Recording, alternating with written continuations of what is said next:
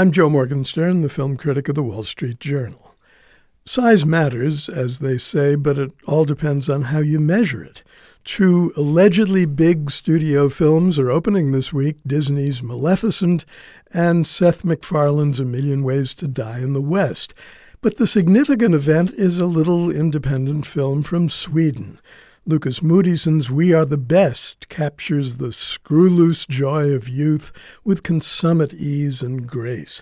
The time is 1982 and the place is Stockholm, where three middle school girls are determined to start a punk band, even though they know punk is over and two of the three have no instruments or discernible musical skills. Don't be put off by what might seem to be a depleted area of pop history. The true and universal concerns of this blissfully funny film are living life, pushing limits, making a mark, discovering love. And don't expect a standard coming-of-age story, since the outcome is mercifully free of any hints of maturity. It's a being-of-age story, in Swedish with English subtitles, the age being early adolescence, when kids with throbbing hearts and incompletely wired brains are full of passion and blithe illogic. The pre-musical members of the punk trio, atonal can't convey the gleeful racket they managed to make, are Bobo and her buddy Clara. They're both 13 years old and so lovable that every glimpse of their expressions brings new delight. Bobo is the tender tomboy, quiet and seemingly earnest behind her round steel-rimmed specs. Clara is the impish one, sporting hair that she spiked with soap. Neither her pretty face nor her whirligig mind are ever in repose. Ignorant of music the friends may be, but they're smart enough to persuade an actual musician to join them. Hedvig is 14 and genuinely more mature than Bobo and Clara, though that in itself isn't saying much.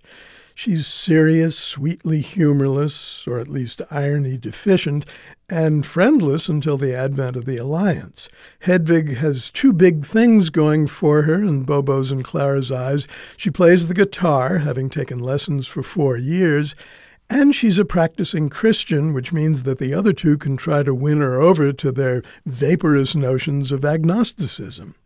Their first attempt consists of singing her a hideous ditty they wrote called Hang God. Foreign films, and especially subtitled foreign films, have lost a lot of their luster in the era of the multiplex and of marketing bombardments for junk like Maleficent and the Seth MacFarlane comedy. On a week when those two clunkers will open on thousands of screens, this little Swedish comedy will be hard to find. In Santa Monica, it's playing at the New Art.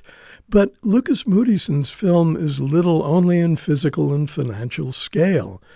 When you measure it by the pleasure it confers, We Are the Best is a really big deal that will be winning hearts and even grown-up minds for a long time to come.